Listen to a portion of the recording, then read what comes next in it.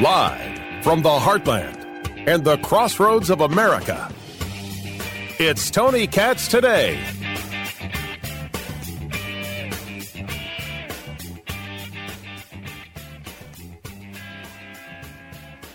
You want to know how things get out of hand? Here's how things get out of hand. And it will seem absolutely obvious to you when I share it with you, yet you will be stunned at how other people do not respond to it. Do not react to it with the very basic, maybe you're going just a wee bit too far. Maybe you had a point. But when you start talking about Trump as Hitler, then you're in a whole new place. Missed it by that much. So close. And when it's not said on social media, but said on MSNBC and no one says anything, well, that's a whole different set of issues. Tony Katz. Tony Katz Today. What's going on, everybody? 833-GOT-TONY, 833-468-8669. This is MSNBC. I don't even know the name of the host, Menendez. I have the host as Menendez. And she's talking about the Department of Homeland Security. Biggest threat to the homeland, the latest DHS terrorism warning bulletin from May saying in the coming months, factors that could mobilize individuals to commit violence include their perceptions of the 2024 general election cycle and legislative or judicial decisions pertaining to socio-political issues. He is the one stoking fear. He is the one stoking violence around this country. I don't know, Claire, if it is irony or audacity that he would talk about the threat from within. Donald Trump talking about the threat from within is totally fine. There are many people across the country who don't see Donald Trump as the threat. They see it as Joe Biden. They see it as Ilhan Omar and Rashida Tlaib. They see it as Dick Durbin, a man most aptly named, and Richard Blumenthal, who lied about his Vietnam service. They see it as Jamal Bowman and Chuck Schumer. Oh my gosh, as Elizabeth Warren. Could you stop going after our gas stoves, please? Yes, there are a lot of people who see the threat as not doing anything about the southern border and then going after Governor Greg Abbott of Texas every time he tries to do something. The emotion of the host there, notwithstanding the reality. You don't know if it's audacity or irony that he would talk about the threat from within. This brings us to Claire McCaskill, who is the former senator from Missouri and who has made a living now being this MSNBC talking head, going further and further and further into the insanity. This is her in real time. Well, it's a little of both. But let me even bring in what I think is also a very dangerous thread to this conversation. A lot of people have tried to draw similarities between Mussolini and Hitler and the use of the terminology like vermin and the drive that those men had towards autocracy and dictatorship. The difference, though, I think makes Donald Trump even more dangerous, and that is he has no philosophy he believes in. He is not trying to expand the boundaries of the United States of America. He's not trying to overcome a neighboring country like Putin is in Ukraine. He is not going for some grandiose scheme of international dominance. All he wants is to look in the mirror and see a guy who's president. All he cares about is selfish self-promotion. That's the only philosophy he has, which makes him even more dangerous. The guy wants to be president so he can say, look at me, I'm president, and he's more dangerous than Hitler. We all agree that that's insane. We're rational people having a rational conversation. That's insane. Yet that's what is acceptable talk. That's what passes for acceptable conversation on MSNBC because it's attacking Trump. The idea is beyond fantasy. It is surrealism. It is, it is a mental disorder at this stage of the game. But the disorder is predicated on a philosophy. She talks about Trump not being predicated on a philosophy. I would argue that's true. He's not a conservative. He's about him. Now, I knew that going into the election of 2016, and I voted for him because I saw what philosophy moved Hillary Clinton and said, oh, hell, I don't want any of that. And it worked out not too shabby for Tony, and worked out not too shabby for the country either. It worked out better. So while he doesn't have a long-standing conservative philosophy, he certainly governed through policy like a conservative, and it worked out well. Better than Joe Biden. So we understand each other.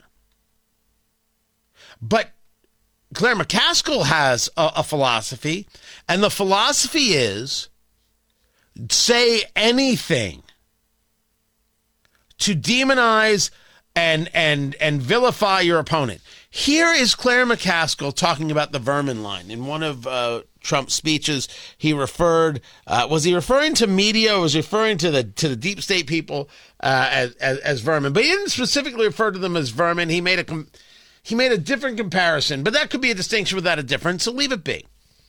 And people said, oh, that's what Hitler would do. You're comparing the man to Hitler. Why is your conversation, Claire McCaskill, somehow better than Trump's conversation? Isn't it equally as despicable? And the answer is, well, of course it's equally as despicable if we're going to agree that the thing is despicable. But yet in MSNBC, that gets you rewarded with another contract. All he cares about, says Claire McCaskill, is self-promotion. That's the only philosophy he has, which makes it even more dangerous. Wait, hold on. Why? Why does it make him even more dangerous? Because he has actually said out loud that it would be okay to terminate the Constitution to keep him in power. He said this. He actually said those words.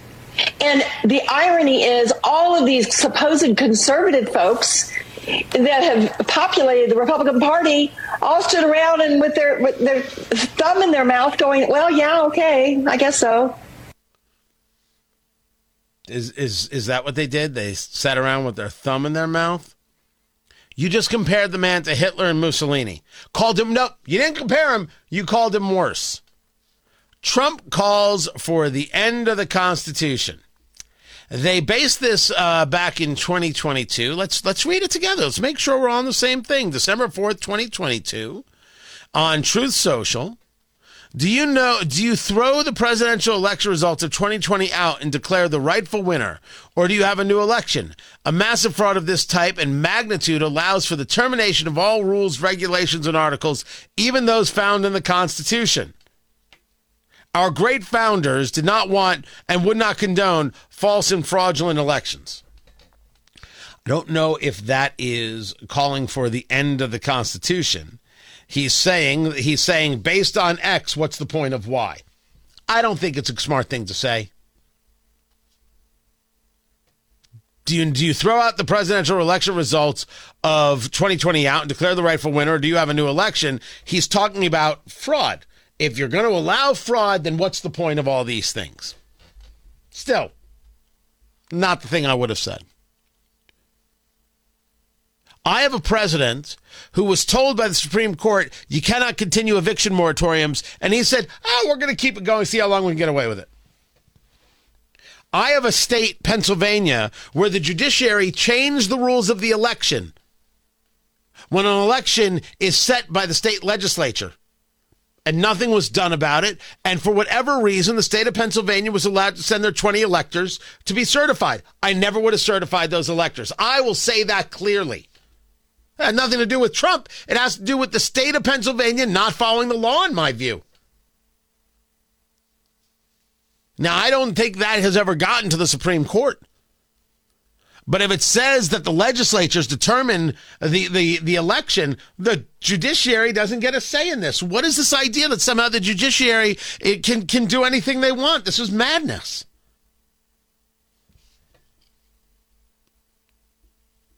He didn't run on the idea of doing away with the Constitution.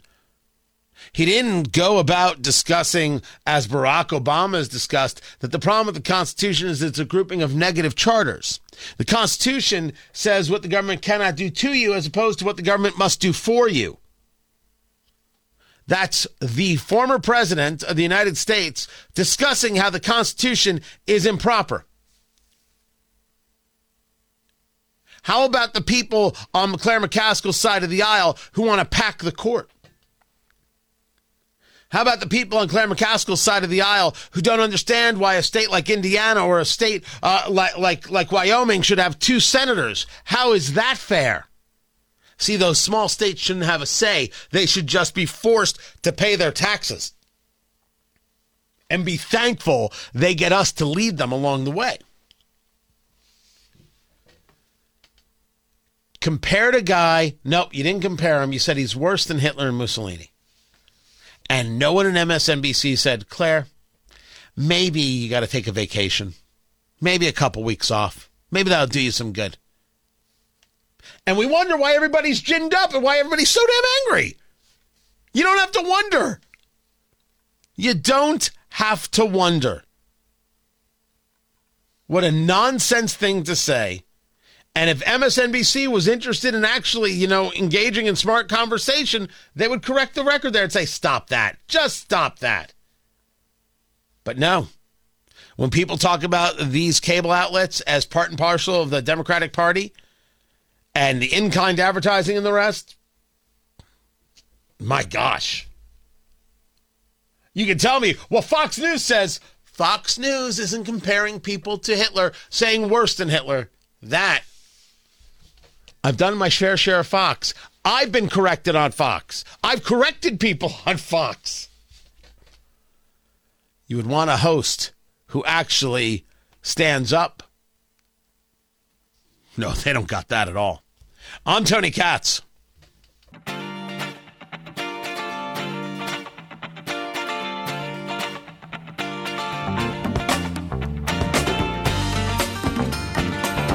So there is a suspect in the shooting of these 3 men in Vermont. All of them Palestinian, were walking to a Thanksgiving dinner, all of them wearing keffiyehs. Don't get me wrong, I'm not a fan of the keffiyeh, but I don't think people should just be shot while walking down the street. Tony Katz, 93. No, that's, I forgot where I was for a second. Tony Katz today. Heard on 93 WIBC, heard on WGCL in Bloomington and WMUN Muncie there. Good to have you all here. They were students, and they were walking to one of their grandmother's home for Thanksgiving.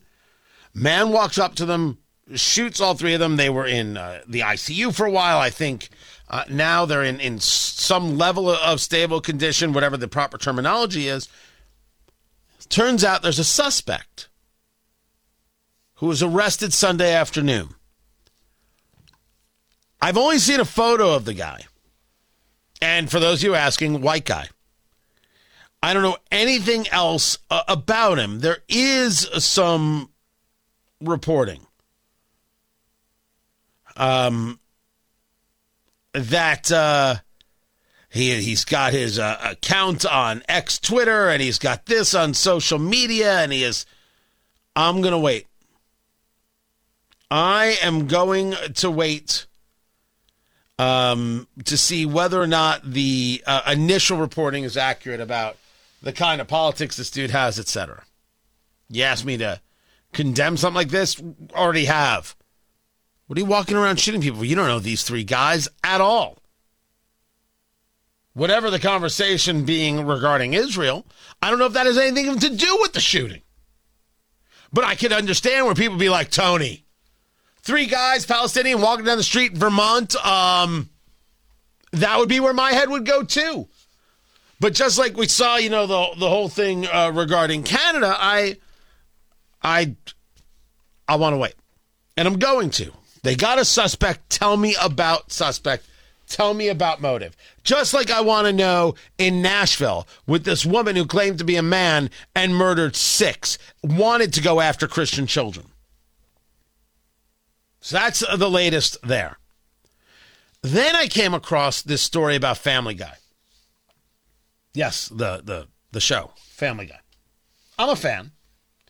Well, Family Guy did an episode where the question got asked, hey, can we switch seats?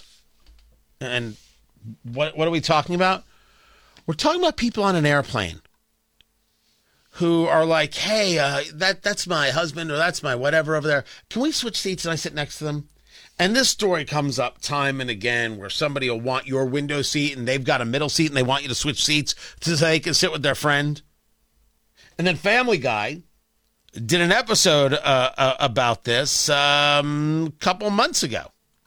All right, the first thing we've got to do when we land is check the apartment where Meg was abducted and see if we can find some clues. That sounds good. That's what I was thinking. Excuse me, do you mind if we switch seats so my family can sit all together? No, we don't. We don't switch. Because when we booked, they didn't have 3 together. Ma'am, your poor planning does not constitute an emergency for me. You'll see him in Paris. Go sit down.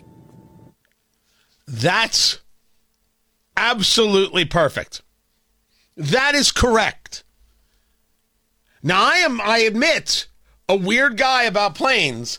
I'm a man who wears a suit on a plane, and I don't find it okay that other people do not. The people who wear pajamas, the people who wear leggings, the people like, I just want to be comfortable. Would you show some self-respect for the love of God? Not the story here. The story here is about switching. Now, I've done it before. I don't feel the need to do it. Sometimes it's fine. It doesn't affect me. It's all the same. But I would feel differently if I was in a window seat or an aisle seat and you asked me to switch to a middle seat. No, I don't have to do that. And you don't have to do that. And the people who go about, like, because there's one thing when they ask you to switch. It's another thing when they take the seat. Oh, I just wanted to sit with my husband. My seat's over there. Those people should be thrown off airplanes because I believe that is an absolutely aggressive maneuver. Throw them right off the plane. No. You are on the no-fly list for that one. Because you didn't ask. You engaged in a provocative, aggressive manner. And you now are saying, I can do whatever I want. And if you complain, look how you're holding everybody up. I'm already seated. Just take your seat. There's a place in hell for those people. I hope people who sit down and say, oh, I want to sit next to my wife. You can sit over there. I hope they never reproduce. And we should never have to deal with their offspring because those kids are going to suck too. You do not have to give up your seat for anyone. Oh, and for the record, you're allowed to recline your seat. And the people behind you, they can recline their seat too. Also, if you put your foot up on the seat in front of you, you should expect to lose the foot. You don't have that. You get the place underneath the seat. You don't get to be on an armrest. You don't get to put your foot up there. That, again, is a violent action. Man, crazy stuff happens on planes, people. People lose their minds. They lose all sense of decency. I want more air marshals on planes. The problem is the air marshals, as we discussed last week, the air marshals are working the border and they're not on the planes. You know, everything's fine, people. It's just fine. We just don't have the professionals where we're supposed to. Oh, I am very bothered by air travel. And what I'd like to see is airlines start cracking down on this stuff. Be nicer when people get on the plane. Be more attentive to people when they're checking in. Stop it with every last charge for this, that, and the other. But when someone acts the fool on a plane, throw them out. Don't be nice. Someone puts their foot up on the armrest in front of them, boom, throw them out. You want to change seats? You're gone. Go fly private. We'd all be in such a better place. Flights would be happier. Trust me. Stewie is correct. You don't have to change seats with anybody. This is Tony Katz Today. Find everything at TonyKatz.com.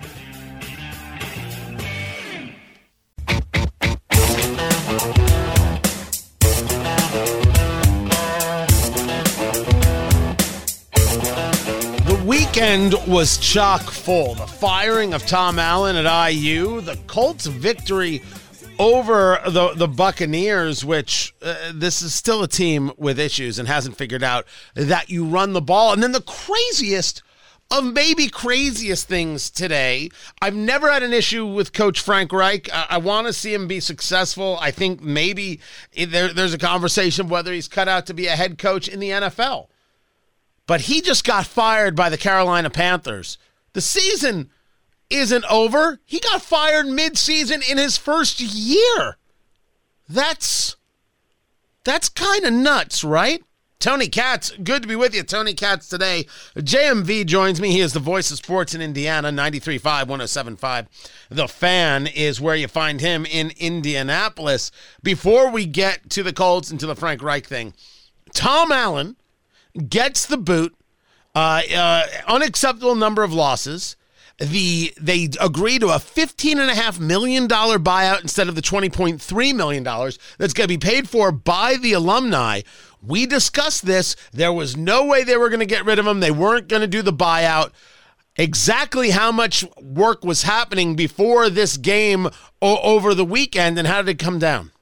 Well, they had to secure, and obviously it came down. I think here, I don't know for sure this is how this works, but it was a $20 million price tag and a buyout, and he accepted it in, I think, around 15 in two lump sums. One, I guess, to be delivered here within the end of the year, or at the very, I think, latest at the beginning of the next year. And then he'll get another one of over $7.5 million next year. I don't know how that works other than, Tony, I'm assuming that if he were to take another job, then IU would no longer have to pay him. So you're thinking you get a couple of years where you can set it out and then maybe go back into coaching at some coordinator type of level, some defensive coordinator type of level. So that part doesn't surprise me whatsoever. But neither does the firing. It's just going to be interesting to see where they go. And the departing shot from Tom Allen when he had mentioned, IU, it's his hope, finally gets into the NIL stream of creating NIL money to help, secure players, the era in which we're in right now. I don't think that's surprising, but that is certainly something that if you're not already on this and you hire a new coach to get on this, it's confusing to wonder why IU's not further down the road in this. Evidently, as according to what Tom Allen talked about, but is a bit of a parting that line shot. About NIL, name, image, likeness, which is about finding players and helping players be able to monetize their own name and their brand, if you will. Is that throwing shade, or is that a realistic conversation? I mean, Tony, I think so. I think maybe not so much shade, but it's like, hey, this is what I've been dealing with here, because we are in a new era, as he mentioned, in college athletics, which is basically professional athletics now. But when you're not in the Big Ten and you're already up against in football a great deal of competition, and now there's going to be more added, and you're not up to speed in terms of NIL, good luck with that. So it seems to me that maybe that was a bit of a big shot of, hey, you know what, this was my record and I'll own it, and this is why I'm getting fired. But at the same time, look how we had to work to get players here against others who certainly were up to speed in the Big Ten on NIL, and probably had a little bit easier time to do it. That's what it sounded like to me. Maybe just kind of a defense in a parting shot of what he's had to deal with here in the latter stages of his career in Bloomington. Talking to JMV, he's the voice of sports in Indiana, 93.5, 107.5, The Fan out of Indianapolis. A lot of talk about who might replace him. It's still a Big Ten. It's still a great opportunity. And there's a lot of college names. And then all of a sudden, the name John Gruden, formerly of the Raiders, formerly of the Buccaneers, formerly of the Booth, starts getting bandied about. John Gruden is coming to Bloomington? No, I think that's just something he spent time in Bloomington. This goes back, I think, to the late 70s, something like that, when his father was an assistant coach or something like that, as the story goes. I think when he was very young, he went to Benford Elementary School, which is out by the College Mall in Bloomington, for a short period of time. Nah, a lot of people suggest, well, that's just his agent throwing that out there. I mean, why would you even throw it out there with IU? It's interesting, and it would be great to be able to talk about it. I just don't think that whatsoever is living in a world of reality. Remember, Tony, they had to find, now the $15 million ultimately to pay off the buyout of Tom Allen through a number of donors is what they described it to be yesterday. And then you're going to have to come up with somebody's contract to make a job that has had little to zero success over the years interesting for a coach that is good at it. So there is a lot of work to do, and I just don't think John Gruden whatsoever would be a part of this conversation. Who is a part of this conversation? Give me 3 names to look for. Oh, yeah. Good call by you. I think, Tony, that it's ultimately going to be somebody established that's been a head coach. There is so much to do, especially if that NIL, as you mentioned, shade that Tom Allen was throwing there at the end is accurate and they're so far behind. It's going to take somebody who's already out there and I think has built and been a part of a program.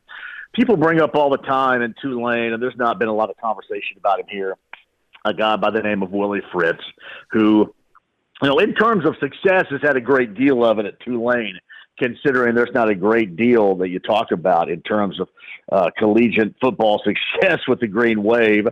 So that guy comes to mind. Maybe, and this is a long shot here, I mean, maybe you can get kind of like what Michigan State did. Michigan State got an outgoing Oregon State. Oregon State obviously is kind of being left in the cold in the Pac-12. All the major schools are going to the Big Ten. So maybe, you get the opportunity, like the Washington State coach is a guy that's been talked about. I know that Michigan State just hired the Oregon State coach. I guess what I'm trying to say is if you're in a conference that's kind of left in the middle of the wilderness, like the ACC is being, like the Pac-12 is being right now, maybe you can poach somebody like that that's been running a program. But honestly, I highly doubt it. I just think it's going to be somebody like a Willie Fritz. And, if they want to go with an assistant coach, Mike Hart's the running backs coach at Michigan who has IU ties, maybe that's it. The Fryer guy that's the offensive line coach at Ohio State's another name that has been mentioned. Then you have a myriad of Mid-American Conference coaches' names that you can throw in there as well. But I just happen to think it's going to be somebody that's established himself already and has run a program, because this is a big deal right here in terms of where you're going to start and a daunting task about where you're going to be in the Big Ten moving forward with IU football. So Willie Fritz was the guy that first popped into my head that may have some interest, that's run his own program and had success. I don't know if they're going to have any interest in him, but I would suggest, Tony, that this thing is going to go, I think, quick, because you got to get on the ball. You got to secure their own guys that you want back. Want to make sure Donovan McCulley, the wide receiver, is back. Maybe you can get Brendan Sorsby, who went to the transfer portal as of yesterday. Maybe you can bring him back. You're going to have to re-recruit and then restock the fridge that you have in football players in Bloomington. So I think quickly is the move here for athletic director Scott Dolson and hiring their new football coach. Let's move it over to the professional side. The Colts 27, the Tampa Bay Buccaneers 20. Let me give you 2 statistics. Gardner Minshew, 24 for 41, 251 yards with an interception, no touchdowns. Jonathan Taylor and Zach Moss together run for 146 yards on 23 carries, and 2 touchdowns. Both went to Jonathan Taylor. When you've got Moss and Taylor and you're averaging over 6 yards a carry, why the hell is Gardner Minshew throwing 41 times? Tony, we were asking in the press box yesterday. I was thinking about you when you sent me a text, because I don't know. This is my theory on this. And this is nothing against Shane Steichen having a very good rookie season as head coach. My theory is that he is smarter than everybody in the room. Offensively, he is. I mean, he's a smart guy offensively. I think he will outsmart himself at times. I think sometimes he's thinking, all right, I'm going to throw the ball right here. And, this defense suggests that we can't, and we're going to do it. And you saw the outcome of that. When you had that miscommunication yesterday in the second quarter between Josh Downs and Gardner Minshew, it was like after that, Gardner Minshew was a mess up until the start of the third quarter. I mean, you could just tell that he was all discombobulated, and they kept going to it. So I can only answer your question, which what I think is true, And I think that Shane Steichen thinks he's the smartest guy in the room, and at times the smartest guy in the room will outfox himself when it's unnecessary. And I thought you're exactly right. Not running the football more yesterday was completely unnecessary with this offense, but they survived it. And that's all that matters. And I think that when they're getting the rushing touchdowns, when they're actually able to move guys in the running game, this offensive line feels much better and they play much better. But you brought up Josh Downs, 13 targets, 5 receptions. The guy wasn't all right. He whatever it is, whether it's the injury or something else, he was not there fully ready to go for that game. No, he wasn't. And hopefully he is in Tennessee coming up next week. The other thing that stood out, did you happen to see this? And this is something you and I talked about, I think, going back to Friday, is that Gardner Minshew in the pocket, even when the pocket is clean and he's well protected, you can see him dancing around a little bit. So I thought right before they went to the bye week, you could see that the pressure was building on him decision-making wise. And you saw a little bit more of that yesterday. But I will give him credit. They came out in the third quarter, and I thought, the way that midway through and the second quarter ended for him offensively, it got better in the third. That's just the way that it looked and it felt. But you can see sometimes Gardner Minshew reacts like he's getting heavy pressure when he's got a clean pocket, and it's happy feet. And it's weird to see, but that's the role that the mentality in your brain plays when you've been subjected to a lot of pressure in the past. I think sometimes he falls victim to that, and we saw that in the second quarter. But much better, I thought, to start the third yesterday, and then obviously got the ball rolling for the Colts, and their defense took over down the stretch. Now, I'm going to keep with the offense just really quick because Alec Pierce finally got into a game, 6 targets, 4 receptions. If they start playing him a little bit more like a tight end and some of those kinds of routes, I think I'm happier. Will Mallory, speaking of tight ends getting in this game, that one pass on the fourth down to Mo Alley Cox, which was beautifully done. But this offense via receivers is Michael Pittman, 10 receptions, 107 yards. He's catching the ball behind him. He's catching the ball a little too much in front of him. That was nice work yesterday.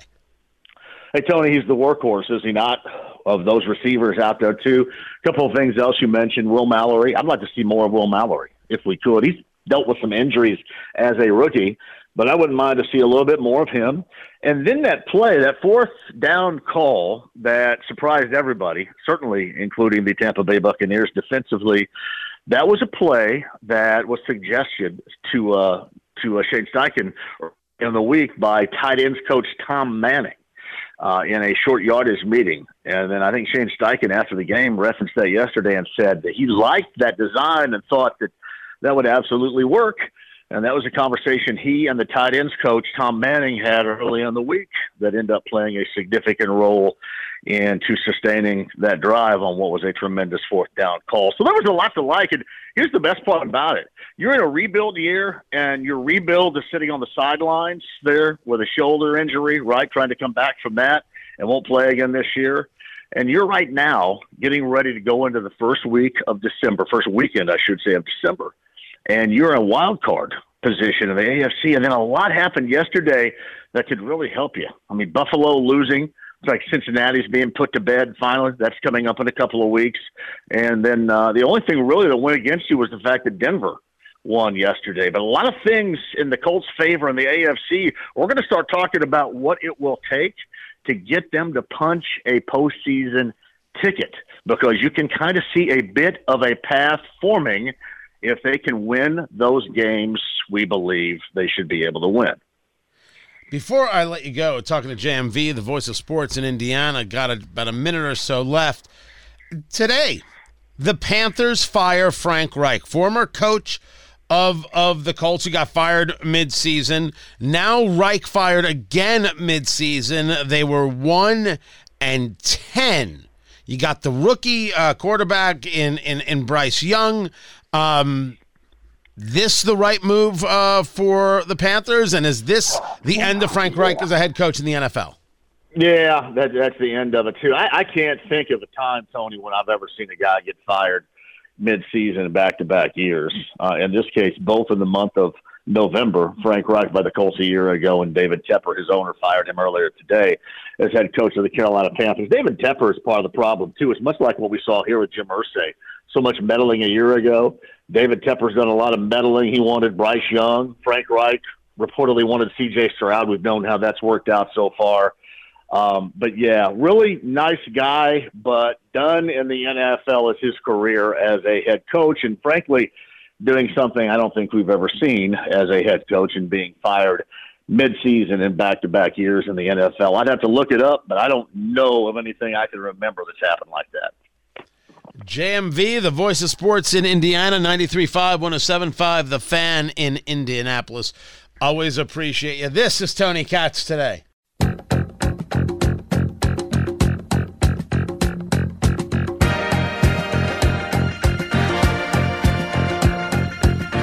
It was not terrorism. We're talking about that massive explosion at the Rainbow Bridge near Niagara Falls, connecting the United States and Canada. Tony Katz Today, that took place, was it on Thanksgiving or right after Thanksgiving? Not terrorism, immediately where a lot of people went to. But as always, you got to wait for the information. You got to wait for the data. In this case, it was a couple driving a Bentley and going over 100 miles an hour. They literally launched. You could see the Bentley like take off, if you will, whatever it hit. And then it hit with such force when it landed, it exploded. And people inside were killed, and people at the bridge didn't know what had happened. So was there a malfunction with the vehicle? Was there something else involved? I don't know. Don't have the answer. I did find it interesting. First, people react way too quickly. I wasn't on the air that day, and I didn't do anything social media-wise. I was waiting for information. But that people were thinking about it, like they're expecting it. I think that's in and of itself a story. I've said it. I'm expecting it in Jerusalem. I'm expecting it in Tel Aviv. I'm expecting it because of the lax southern border all across the U.S. Yes, I don't think I'm living in fear, but I expect bad things to come. I'm not a negative guy. I think that's an honest take. Find everything at TonyKatz.com. This is Tony Katz Today.